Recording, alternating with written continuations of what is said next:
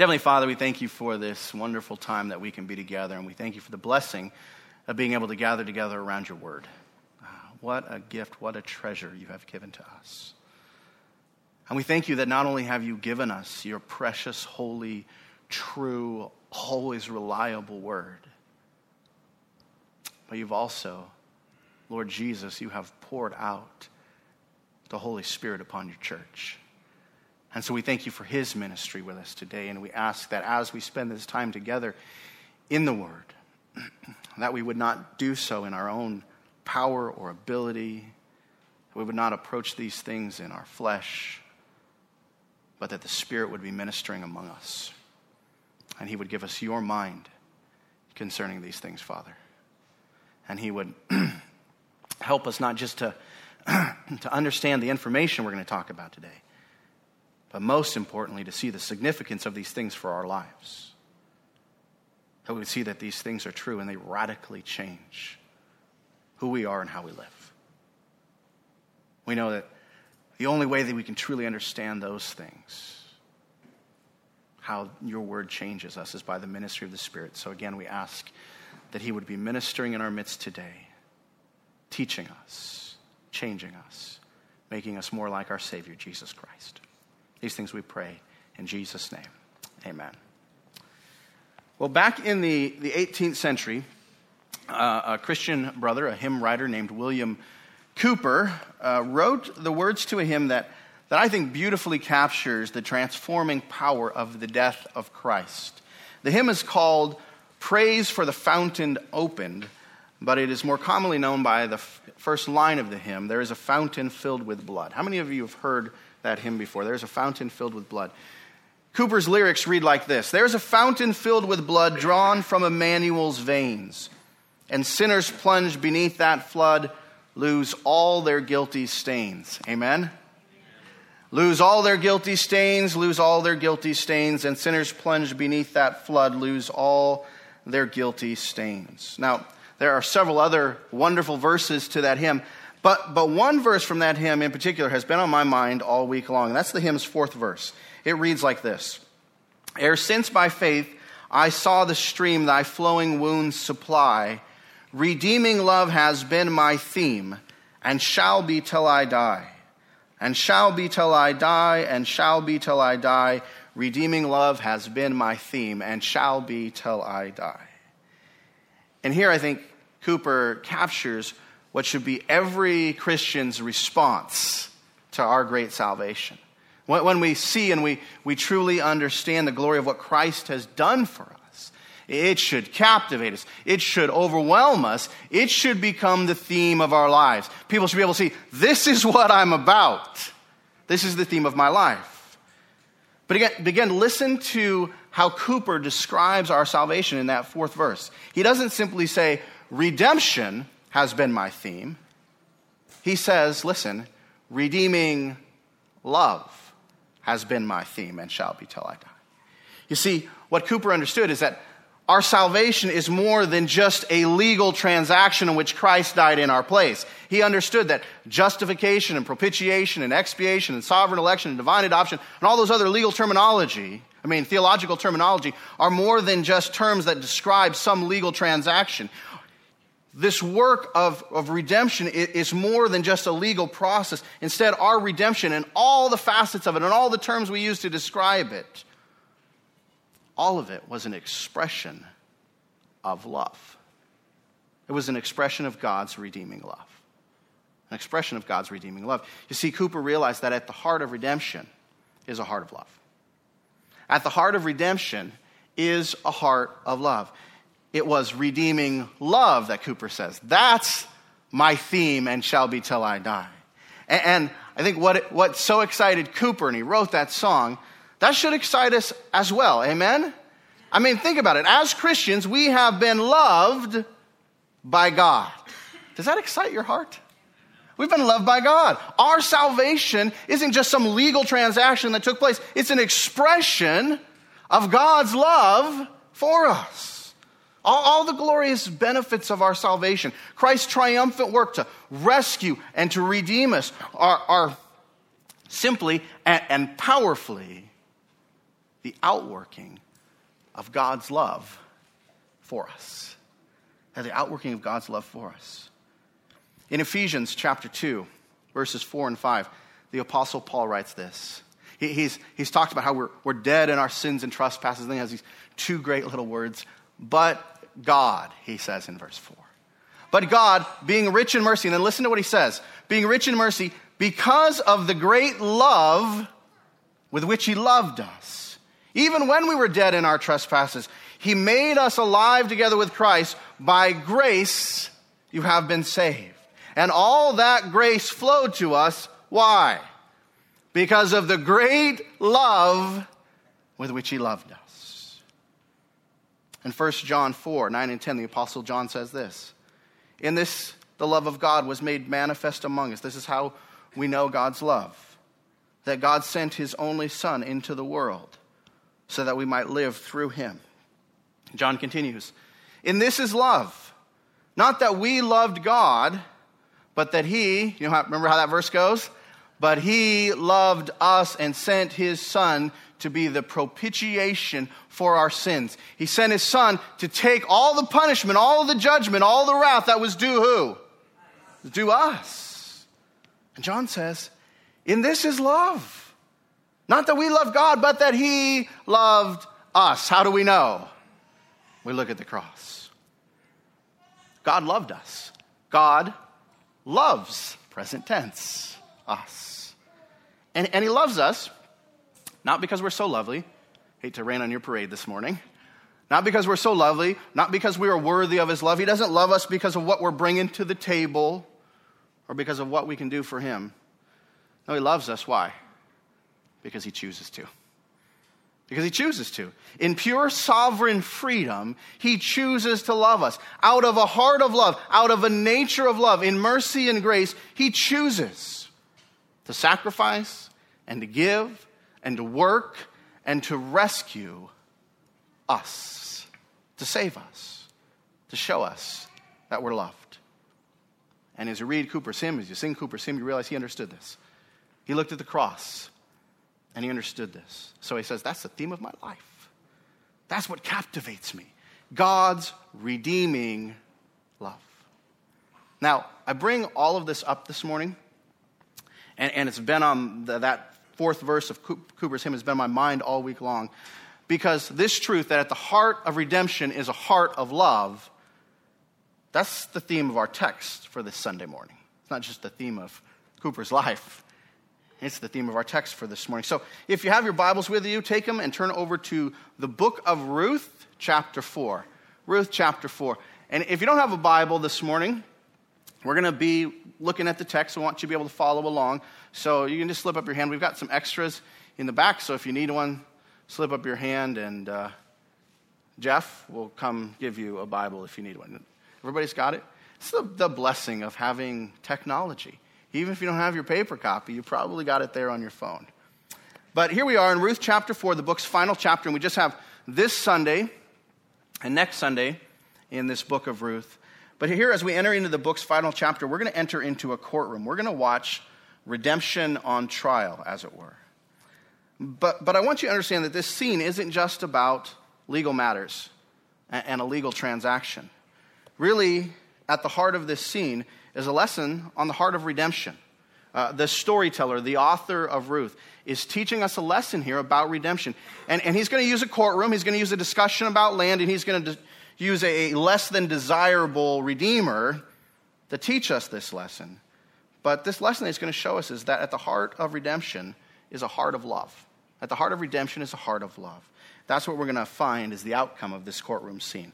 However, before we enter the courtroom scene this morning, let me just quickly remind you how we got here to chapter 4. In chapter 3, we witness what I call the romance of redemption. You have Ruth and Naomi, these two destitute widows that we've been following through this story, and they have found hope.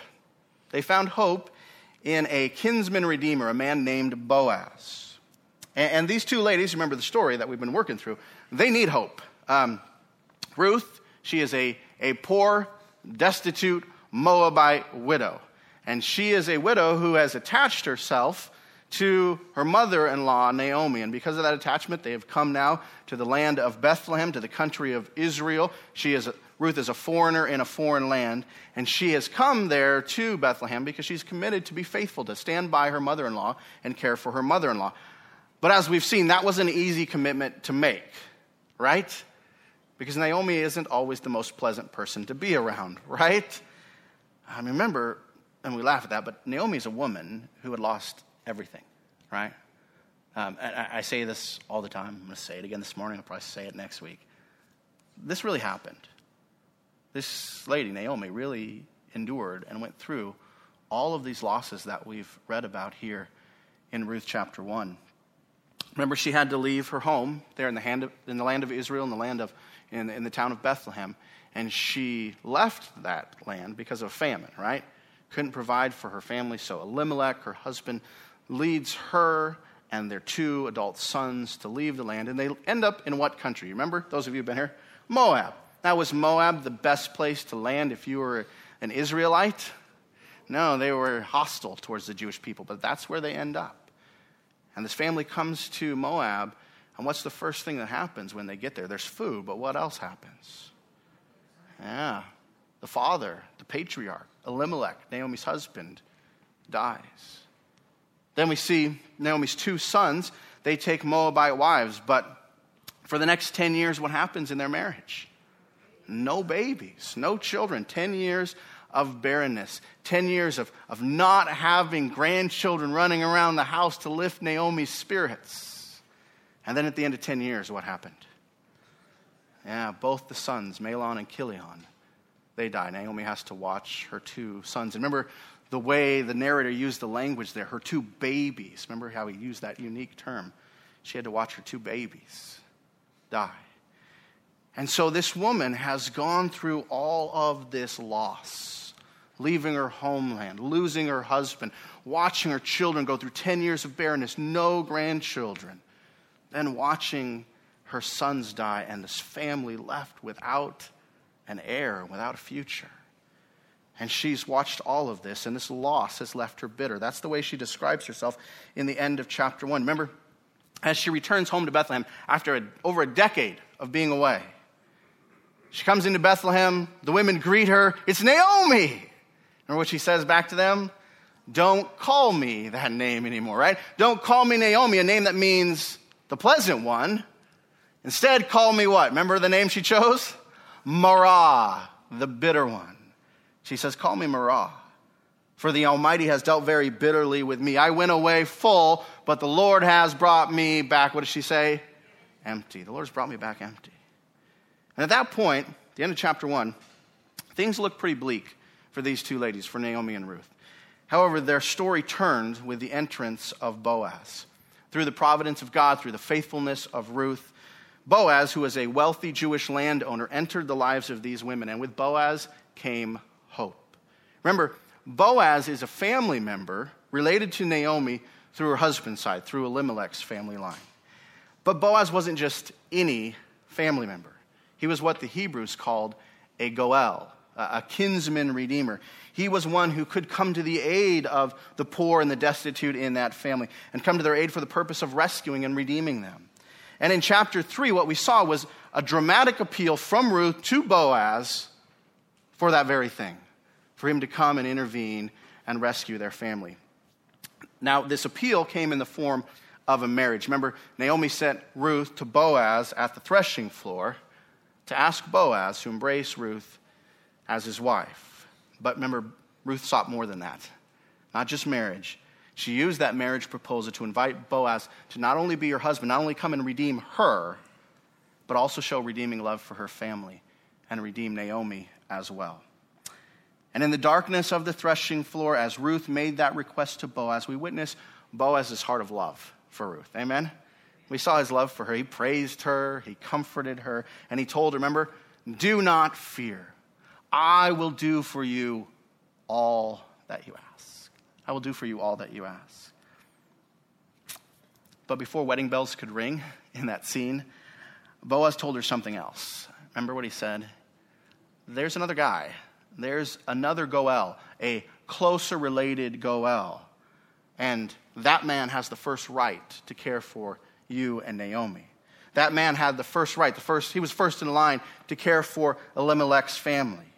But that didn't mean, as Boaz told Ruth, that didn't mean he was dismissing her request. He told her that.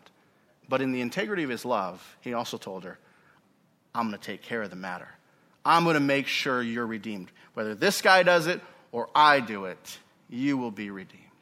He's going to take care of the matter. And the very next morning, he does that. And that's what brings us to court. So as we come into chapter 4, this tension of redemption. Will Boaz marry Ruth and redeem her and her family? And as readers, that's what we're cheering for, right? Because we've come to really enjoy watching Boaz and Ruth and this romance that's going on. So that's what we're cheering for. But there's this tension. Will Boaz marry Ruth? Will he be the one to redeem her and her family? Or will this mysterious third party step in and do it? That's really the theme that opens chapter 4 here. Look at our text for this morning, starting in verse 1 of chapter 4. We read, Now Boaz had gone up to the gate and sat down there. And behold, the Redeemer of whom Boaz had spoken, so this other Goel, came by. So Boaz said, Turn aside, friend, sit down here. And he turned aside and sat down. And he, Boaz, took 10 men of the elders of the city and said, Sit down here. So they sat down. Now, looking at the scene, it's important to understand the centrality of the city gate in the life of a town like Bethlehem. As commentator Robert Hubbard Jr. explains, everyone had to pass through that gate en route to the fields, the threshing floor, and other cities. In other words, that was the central thoroughfare there in Bethlehem. And so going to the city gate early in the morning, which is what Boaz is doing, it would have been the best way for Boaz to track down this guy, this other Redeemer. Again, early in the morning, the city gate, it would have been like I-5. It would have been like by 167. Everybody's going through the gate on their way to their work or to whatever city they were traveling to. But it wasn't just that the city gate was Bethlehem's main thoroughfare. That's not the only reason that Boaz goes there. It was also the place where legal transactions took place. Again, this is Hubbard from his commentary. He explains, ancient cities were very compactly built with narrow streets. But the gate area provided a public place spacious enough for people to congregate. Like a modern town square or a plaza, it was both marketplace and civic center. But most importantly, he writes, it was the courthouse, the public place where officials sat to administer justice and to oversee legal transactions. That's what happened at the city gate, and that's what Boaz is seeking there that morning. He'd gone to the city gate not only to find this Redeemer, but also to assemble a court to deal with this matter of redemption. And the author tells us that Boaz assembles all the necessary people. Not only does he track down this other Redeemer, but he also gathers 10 elders, and that was probably the number needed for a legal quorum. And he has everybody sit down, and they're going to hear what's going to happen. Now, before we watch this little courtroom drama play out, I want to take a moment and talk a little bit about this other guy, this other Goel. Again, according to the Old Testament law, it was the closest related Goel, the closest related kinsman redeemer who was the first in line to care for a destitute family member. They had the first right. They had the first place. But they could pass off that right. If they chose not to exercise it, they could pass it off to the next one in line. And that's why Boaz is seeking this guy out. He wants to see, are you going to exercise your rights, or are you willing to pass them off so that I can exercise those rights? Will you care for Naomi and Ruth as their Goel, or are you going to back out of that responsibility? That's the question. And the author gives us a little clue about how this is all going to play out when he first introduces us to this other Redeemer. Look again at verse 1. We read that Boaz, seeing the other Redeemer, says what? Turn aside. What does the text say?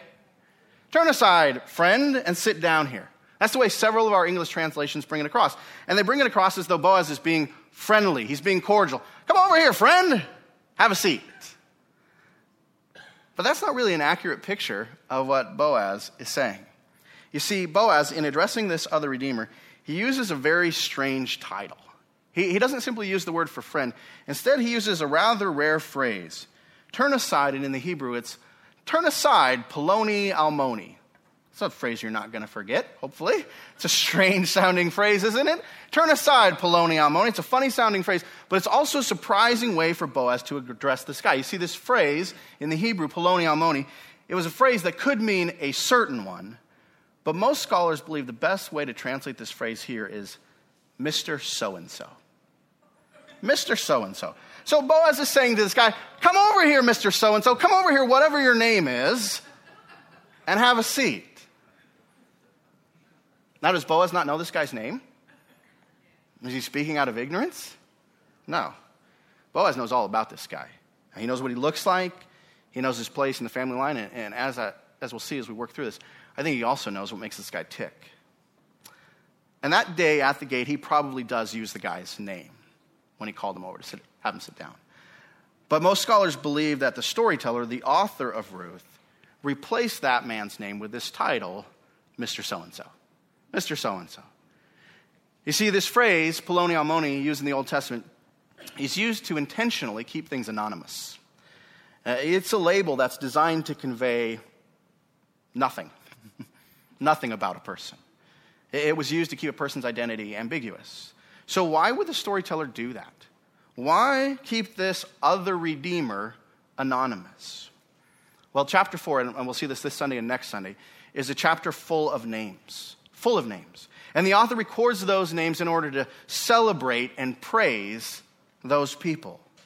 But this guy in a chapter full of praiseworthy people who are named, is not named at all. And what it seems like the author has done is show his condemnation and his judgment for this man's actions by refusing to even give his name. It's like the storyteller is saying, you don't deserve even to show your face in this story. So we'll just call you Poloni Almoni. We'll just call you Mr. So-and-so. You're just a Mr. So-and-so. And as we'll see, the storyteller is right. This guy doesn't deserve to be named because he really lacks what is needed in a redeemer. So after Boaz gets all this assembly together, after the elders sit down and Mr. So-and-so sits down, Boaz steps up and he begins to present the issue. And Boaz launches into this, so you look at the text here, like a skilled prosecutor.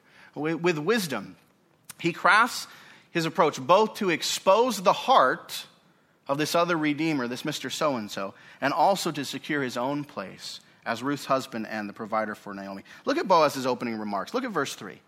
Then he said to the redeemer, Naomi, who has come back from the country of Moab, is selling the parcel of land that belonged to our relative Elimelech.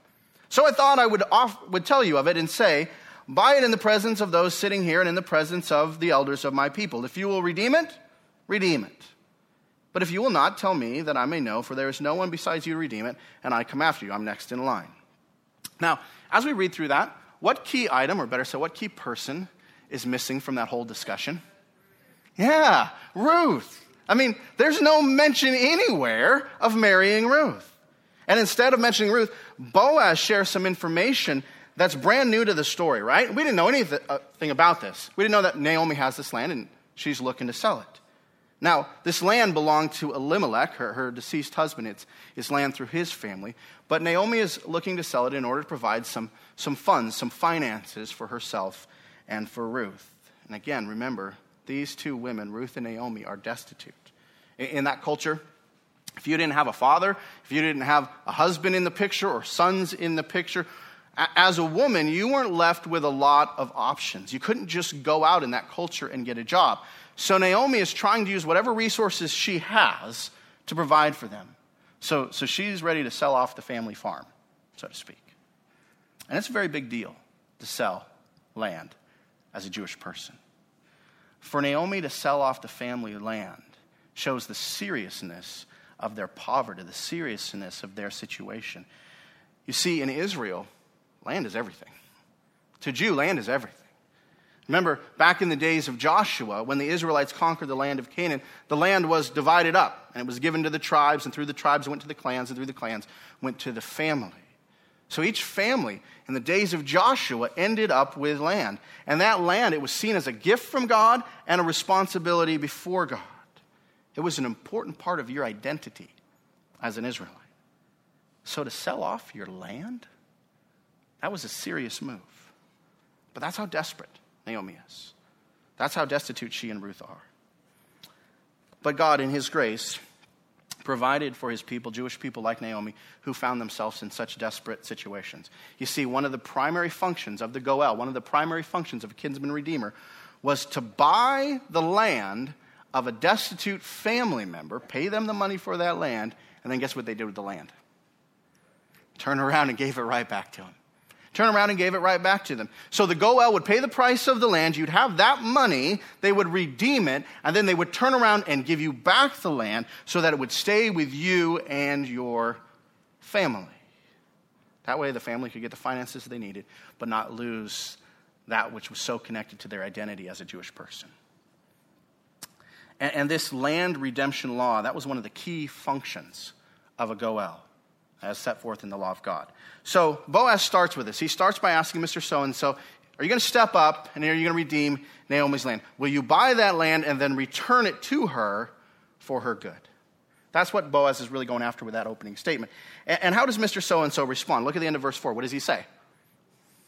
And he says, I will redeem it. I'll do it. Now, before you start to think, oh, what a nice guy this Poloni Almoni is. What a nice guy Mr. So-and-so is. Let me unpack for you what's happening here. Let's say Mr. So-and-so was to buy the land, like he said, give Naomi the money, and then give the land back to her. That'll help out Naomi, right? And it'll be a nice little boost for Mr. So-and-so's reputation in that community. What a nice, generous guy he is. But here's the catch. Naomi is a widow. Is she a young widow? No, she's an older widow. And right now, her family has how many heirs? 0.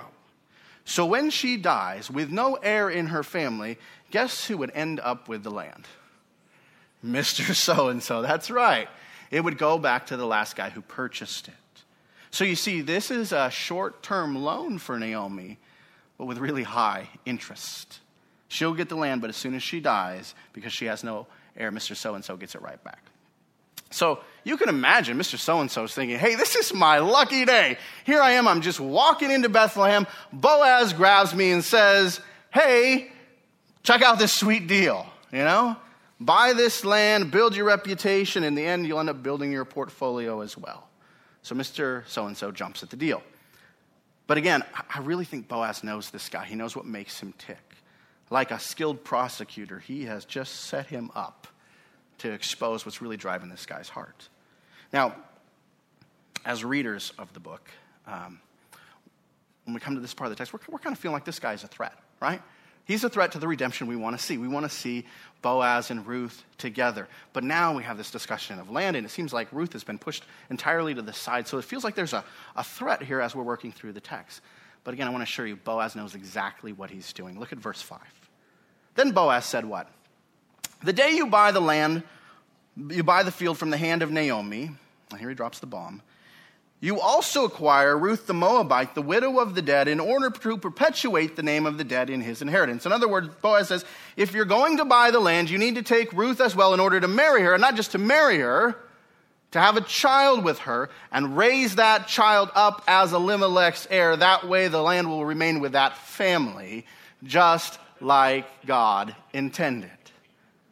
That's what Boaz is saying. And it's beautiful. You see, Boaz sees not just the law of land redemption through the Goel. He sees not just this law, but he also sees God's purpose in this law. And I bring that up, that Boaz sees not just the law itself, not just the letter, but the spirit of it, the purpose of it. Because as you study through the scriptures, there's no specific law demanding that a Goel marry a destitute family member in order to redeem them. There's no specific law saying that. Some have, as they've studied through the book of Ruth, they've seen the book of Ruth as an example of what's called levirate marriage, and that's another thing that you find in the Old Testament. And there, a living brother would marry his deceased brother's widow and father a child with that widow in order to raise up a son for that deceased brother. But nowhere in the scripture is that given as a responsibility of a kinsman redeemer. Nowhere in the scripture is that given as a responsibility of the Goel. Levirate marriage is not what's going on here. What's going on here is that Boaz is calling Mr. So-and-so not simply to embrace the letter of the law, but to embrace the spirit of the law as well. You see, the role of the Goel was to help. The role of the Goel was to redeem. And buying this land just to get it back once Naomi dies isn't really helping anybody. It's not really redeeming anybody. That's not the purpose of the law. The Goel was to redeem the land so it could remain with the destitute family. And there was only one way that could happen in this situation. The only way that could happen in this situation was to take Ruth as well with the land. And since she was the only family member who would be able to bear children, have a child with her, and as Boaz says, perpetuate the name of the dead in his inheritance. So you see, Boaz looks Mr. So-and-so right in the eyes, and he says, this is the real cost of redemption. You'll have to embrace not just the letter of the law, Mr. So-and-so. You'll have to embrace the spirit as well. Are you willing to do what it really takes to function as this family's Goel? Are you truly willing to pay the price of redemption? Will you marry her and make sure this family keeps their land? Now, as Boaz makes that point in front of all of those assembled there at the gate, you need to picture a look of pain on the face of Mr. So-and-so, because his sweet deal has just turned sour for his selfish heart. Look at his hasty retreat. Look at verse 6. Then the Redeemer said, what? Sure, I'll do that. I cannot redeem it for, whoa. I cannot redeem it for myself, lest I impair my own inheritance. Take my right of redemption for yourself, for I cannot redeem it. This guy can't backpedal fast enough from this deal he just agreed to. And look at the text. He makes it clear twice. I can't do this. I can't be the Goel if it means marrying Ruth and raising up an heir for Elimelech as part of the deal. And again, look at the reasons why. The reason why. I cannot redeem it for myself. Why? Yeah, lest I impair my own inheritance. In other words, I'm not willing to really make the sacrifice that it takes for the redemption of this family. I was willing, as long as it turned out for my gain. But when it starts to affect my bottom line, when I have to take this family on and raise it up for another man, Mr. So-and-so says, I'm out. And I think that's the response that Boaz is counting on. You see, I think Boaz approaches things this way, bringing the land up first and then bringing Ruth into the equation, because he knew that although this guy was a redeemer in title, he wasn't a redeemer at heart. Although he was a redeemer in title, he wasn't a redeemer at heart. Boaz knew that he had something that Mr. So-and-so didn't. Love. Love for Ruth and Naomi and their family. And that's what fueled Boaz's desire to redeem. He was willing to pay the price. He was willing to embrace the cost. He was willing to do whatever it took because he loved Ruth and he loved her family. Again, at the heart of redemption is a heart of love. And I think that's the message we're being shown here. In this story, this Mr. So-and-so, this Poloni Almoni, really stands as the foil to Boaz. He is the contrast to Boaz, especially to Boaz's heart. And again, what's the nature of Mr. So-and-so's heart? He's focused on who? I'll do it as long as I can get that land back in the end, but when I'm going to jeopardize my inheritance, I'm out of here. Yeah, he was a self-focused individual. He was a selfish individual. He cared about himself and his bottom line. And what we've seen in Boaz and what we see here and what we've seen through this whole book is Boaz is just the opposite of that, isn't he? Is Boaz a greedy guy? Not at all. We've seen Boaz be abundantly generous, wonderfully kind. We've seen Boaz be this godly man with a loving heart who is willing to do whatever it takes to redeem this family. So in this story, Boaz is no Poloni Almoni. He's not a nameless pretender. He's the real deal. He's a redeemer, not just in title, but in heart. A redeemer in heart. And in verse 8, we see him receive the right to redeem Naomi's family. Now, the manner in which he is given this right is rather different. Mr. So-and-so tells Boaz in verse 8, buy it for yourself, buy the land for yourself, and then he gives Boaz what? His sandals. You see that there in verse 8. That strange practice is explained in the previous verse 7. Look at it there. We read, now this was the custom in former times in Israel concerning redeeming and exchanging. To confirm a transaction, the one drew off his sandal and gave it to the other, and this was the matter of attesting in Israel. Now, it was interesting studying this out. Most scholars aren't sure how in the world this custom came about or why sandals are used. The best guess that I could come up with as I read and studied was that in the Old Testament, setting your foot on something was a symbol of ownership. So giving up your sandals, which you use to set your foot on a piece of land, would be seen as a symbolic gesture that the property was no longer yours. You couldn't stand on it anymore and claim it because you'd given up your sandals. But again, that's the best guess that I could see as I looked at a lot of different options. But whatever the symbolism here, we're told that through this, Mr. So-and-so makes it clear that Boaz now possesses the right to redeem this family. And with that, Mr. So-and-so, this Peloni Almoni, exits the scene. I mean, this anonymous guy, whoever he was, fades off into history. And as I was thinking about this, it's just like Orpah. Remember her back in chapter 1? And she was really Ruth's foil there. But just like Orpah, Mr. So-and-so wasn't willing to embrace the cost. And so what happens? They get pushed aside, pushed out of this story of redemption. So there goes Mr. So-and-so, just this nameless, selfish guy who blew it. No heart for redemption means no place in the triumph of redemption. And that triumph is what we witness next.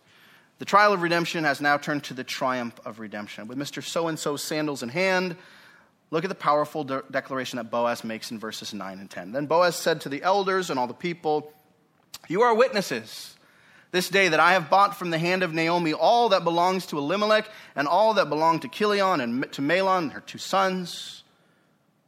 Also Ruth the Moabite, the widow of Mahlon, I have bought to be my wife, to perpetuate the name of the dead in his inheritance, that the name of the dead may not be cut off from among his brothers and from the gate of his native place. You are witnesses this day." Twice Boaz says that, right? You are witnesses this day. He opens with it and he closes with it. And this is courtroom language. Boaz is making clear here the legality of his claim. In ancient society, you didn't draw up paperwork and then take it to a notary. What you did is you called for verbal witnesses, and they became verbal notaries of the legitimacy of your claim. That's what's happening here. Boaz is asking the court of elders, he's asking all the people that have gathered there at the gate to be witnesses, to testify that all that he is pursuing is now legally binding.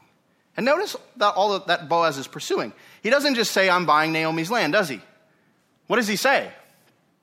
He says, "I'm redeeming everything," right? "You are witnesses this day," verse 9, "that I have bought from the hand of Naomi" what? All that belonged to Elimelech and all that belonged to Mahlon and Chilion. He's buying, he's redeeming everything. And remember, the role of the Goel was to buy it, give them the money for it, and then do what? Give it right back to them. Give the property right back to them. That's how far, I want you to understand this, that's how far Boaz is willing to go. I'm going to pay for all of it, not just the land, but everything that they have. So I can turn around and do what? Give it right back to them. Give it right back to them. But that's not all that he's calling these people to witness. Boaz also says, I'm not just buying the land and the property and all the possessions and giving it right back. I'm also marrying Ruth. Notice the language here. He says, I have bought Ruth to be my wife. Now, I want you to make sure that you understand, Boaz isn't talking about paying a bride price for Ruth or treating her like some kind of piece of property. He's simply stating that by doing this, he has purchased the right to marry her. In other words, nobody can accuse him of swooping in and stealing Ruth away. He is pursuing this marriage to Ruth with full integrity. Isn't that what we saw of him in chapter 3? He's a man of integrity, right? And here we see it again. I'm pursuing this marriage to Ruth with full integrity. But notice he's not simply pursuing her to marry her. He also makes very clear here, and he's calling everybody to witness, that he intends to have a son with her and to raise that son up as Elimelech's heir. Not his own, but Elimelech's heir. His goal, he says, is to perpetuate the name of the dead in his inheritance, that the name of the dead, and he's talking about Elimelech, may not be cut off from among his brothers, that there would be a legacy there with Elimelech. Not be cut off from his brothers and from the gate of his native place. You see, Boaz was willing to make the sacrifice that Mr. So-and-so wasn't. He's willing to take on the cost to sacrifice his own future inheritance in order to fulfill this role of kinsman redeemer. Again, Boaz is a redeemer not just in name only, not just in title, but he's a redeemer at heart. And the heart of Boaz's redemption for Ruth and Naomi is a heart of love for this family. And everybody there at the gate sees it. Notice the beautiful response here of the witnesses. We'll start to wrap up with this. They celebrate redemption's triumph. they celebrate, look at both Boaz and his new bride Ruth. Look at verses 11 and 12. Then all the people who were at the gate and the elders said what? We are witnesses. And then may the Lord make this woman who is coming into your house like Rachel and Leah, who together built up the house of Israel. May you act worthily in Ephraim and be renowned in Bethlehem. And may your house be like the house of Perez, who Tamar bore to Judah, because of the offspring that the Lord will give you by this young woman. First, notice the confirmation of Boaz from both the crowd that's gathered at the gate and the elders. They all say, we are witnesses. They are all giving their approval, their legal and public approval to Boaz's actions. But they don't stop with just giving approval. They don't say, yes, we recognize this claim, it's legal. They don't stop with that. What else do they do? What do they do? Yeah, they call for a blessing from God upon Boaz and Ruth. This is their way of praising them, of praising Boaz and his action, praising Ruth and her entrance into this marriage, and praising their family. We're going to look at this in more detail next Sunday, but they compare Boaz and Ruth to some of the great saints in Israel's history. And there's some powerful irony here. Instead of standing nameless like Mr. So-and-so, what happens to Boaz and Ruth? They get put next to the Hall of Famers, really, in Israel's history. First, these witnesses ask God to make Ruth like Rachel and Leah. If you remember, who were those two women? Remember from Israel's history? They were Jacob's wives, right? They were Jacob's wives. And with those two ladies and their two handmaids, from them came who? All the 12 tribes of Israel. So these two ladies are really the foundational mothers for the nation of Israel. And here, all of the people, the elders included, are asking God to make who? Ruth like one of those ladies. They're asking God to make Ruth like one of the greatest in their nation's history.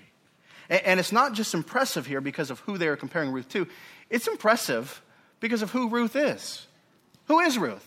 Where's she from? Is she a Jew? No, she's a Moabite. She's a foreigner. And all throughout the book, we've been reminded of that, right? How many times? Ruth the Moabite. We've heard that over and over again, but we don't hear that here, do we? No, here, because of her commitment to Naomi, because of the redeeming love of Boaz, the people are here embracing Ruth as one of their own. They have welcomed in this foreigner, and they've asked God to bless her and make her like one of the greatest in their nation's history. It's really a powerful declaration of what is happening to Ruth through Boaz's redeeming love. The people are embracing her and praising her. And notice the people call for a similar blessing for Boaz. They pray that God would bless his godly character, Boaz's godly character, and give him great renown among the people. And then they also ask that God would make Boaz's family line great. Now remember, Boaz has stepped into this situation in order to redeem whose family line? Elimelech. But here, the people who have just witnessed that loving sacrifice, witnessed Boaz's commitment, ask that God would bless not Elimelech's line, but Boaz's line. And they ask that God would make Boaz's line like that of Perez. And we'll talk about this more next week.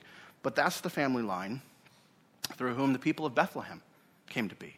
So all these people who are gathered at Bethlehem, this is their founding patriarchal figure. Make his house like Perez's house. Perez is through Judah. And that line is the line of Israel's kings. But we'll get more into that next week. But look at the last thing that they say. They ask that all of this would happen because of or through what? The offspring that the Lord will give you by this young woman. What's been a key point of tension in this story? Yeah, no children. Naomi had sons, but what happened to them? Yeah. And Ruth, what's been her condition? 10 years of barrenness. No children throughout this story. No heirs throughout this story. But this crowd is asking and believing that God is going to change all of that. They see this powerful triumph of redemption in Boaz's redeeming love for Naomi, and they are trusting God to bring the story all the way home. All the way home.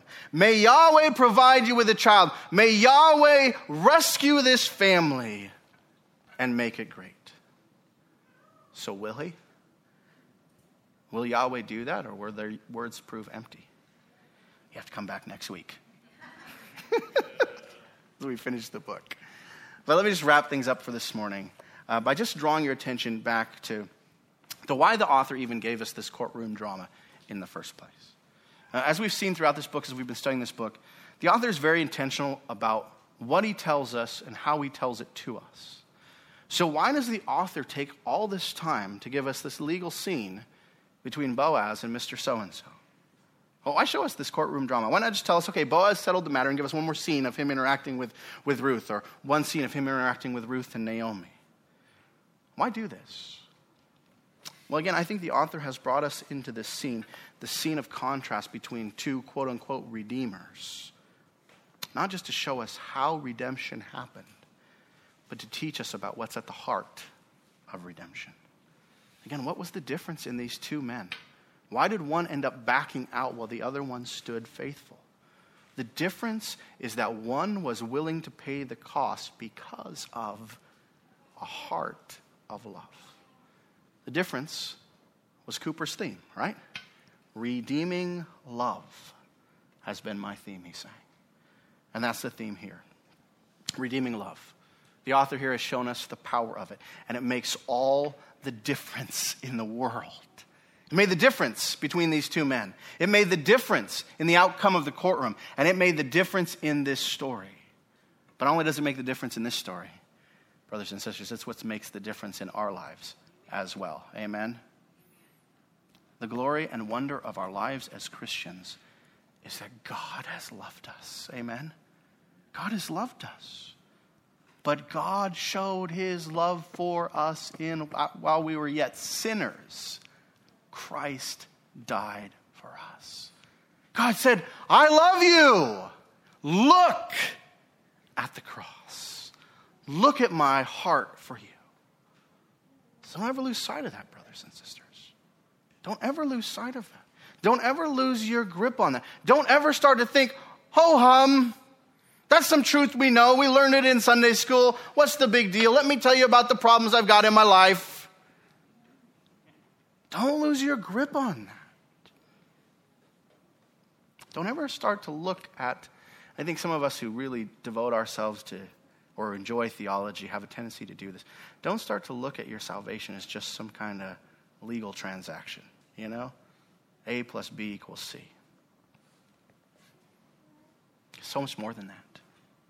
It's rescue driven by love. Rescue driven by love. Don't ever forget that at the heart of redemption is a heart of love.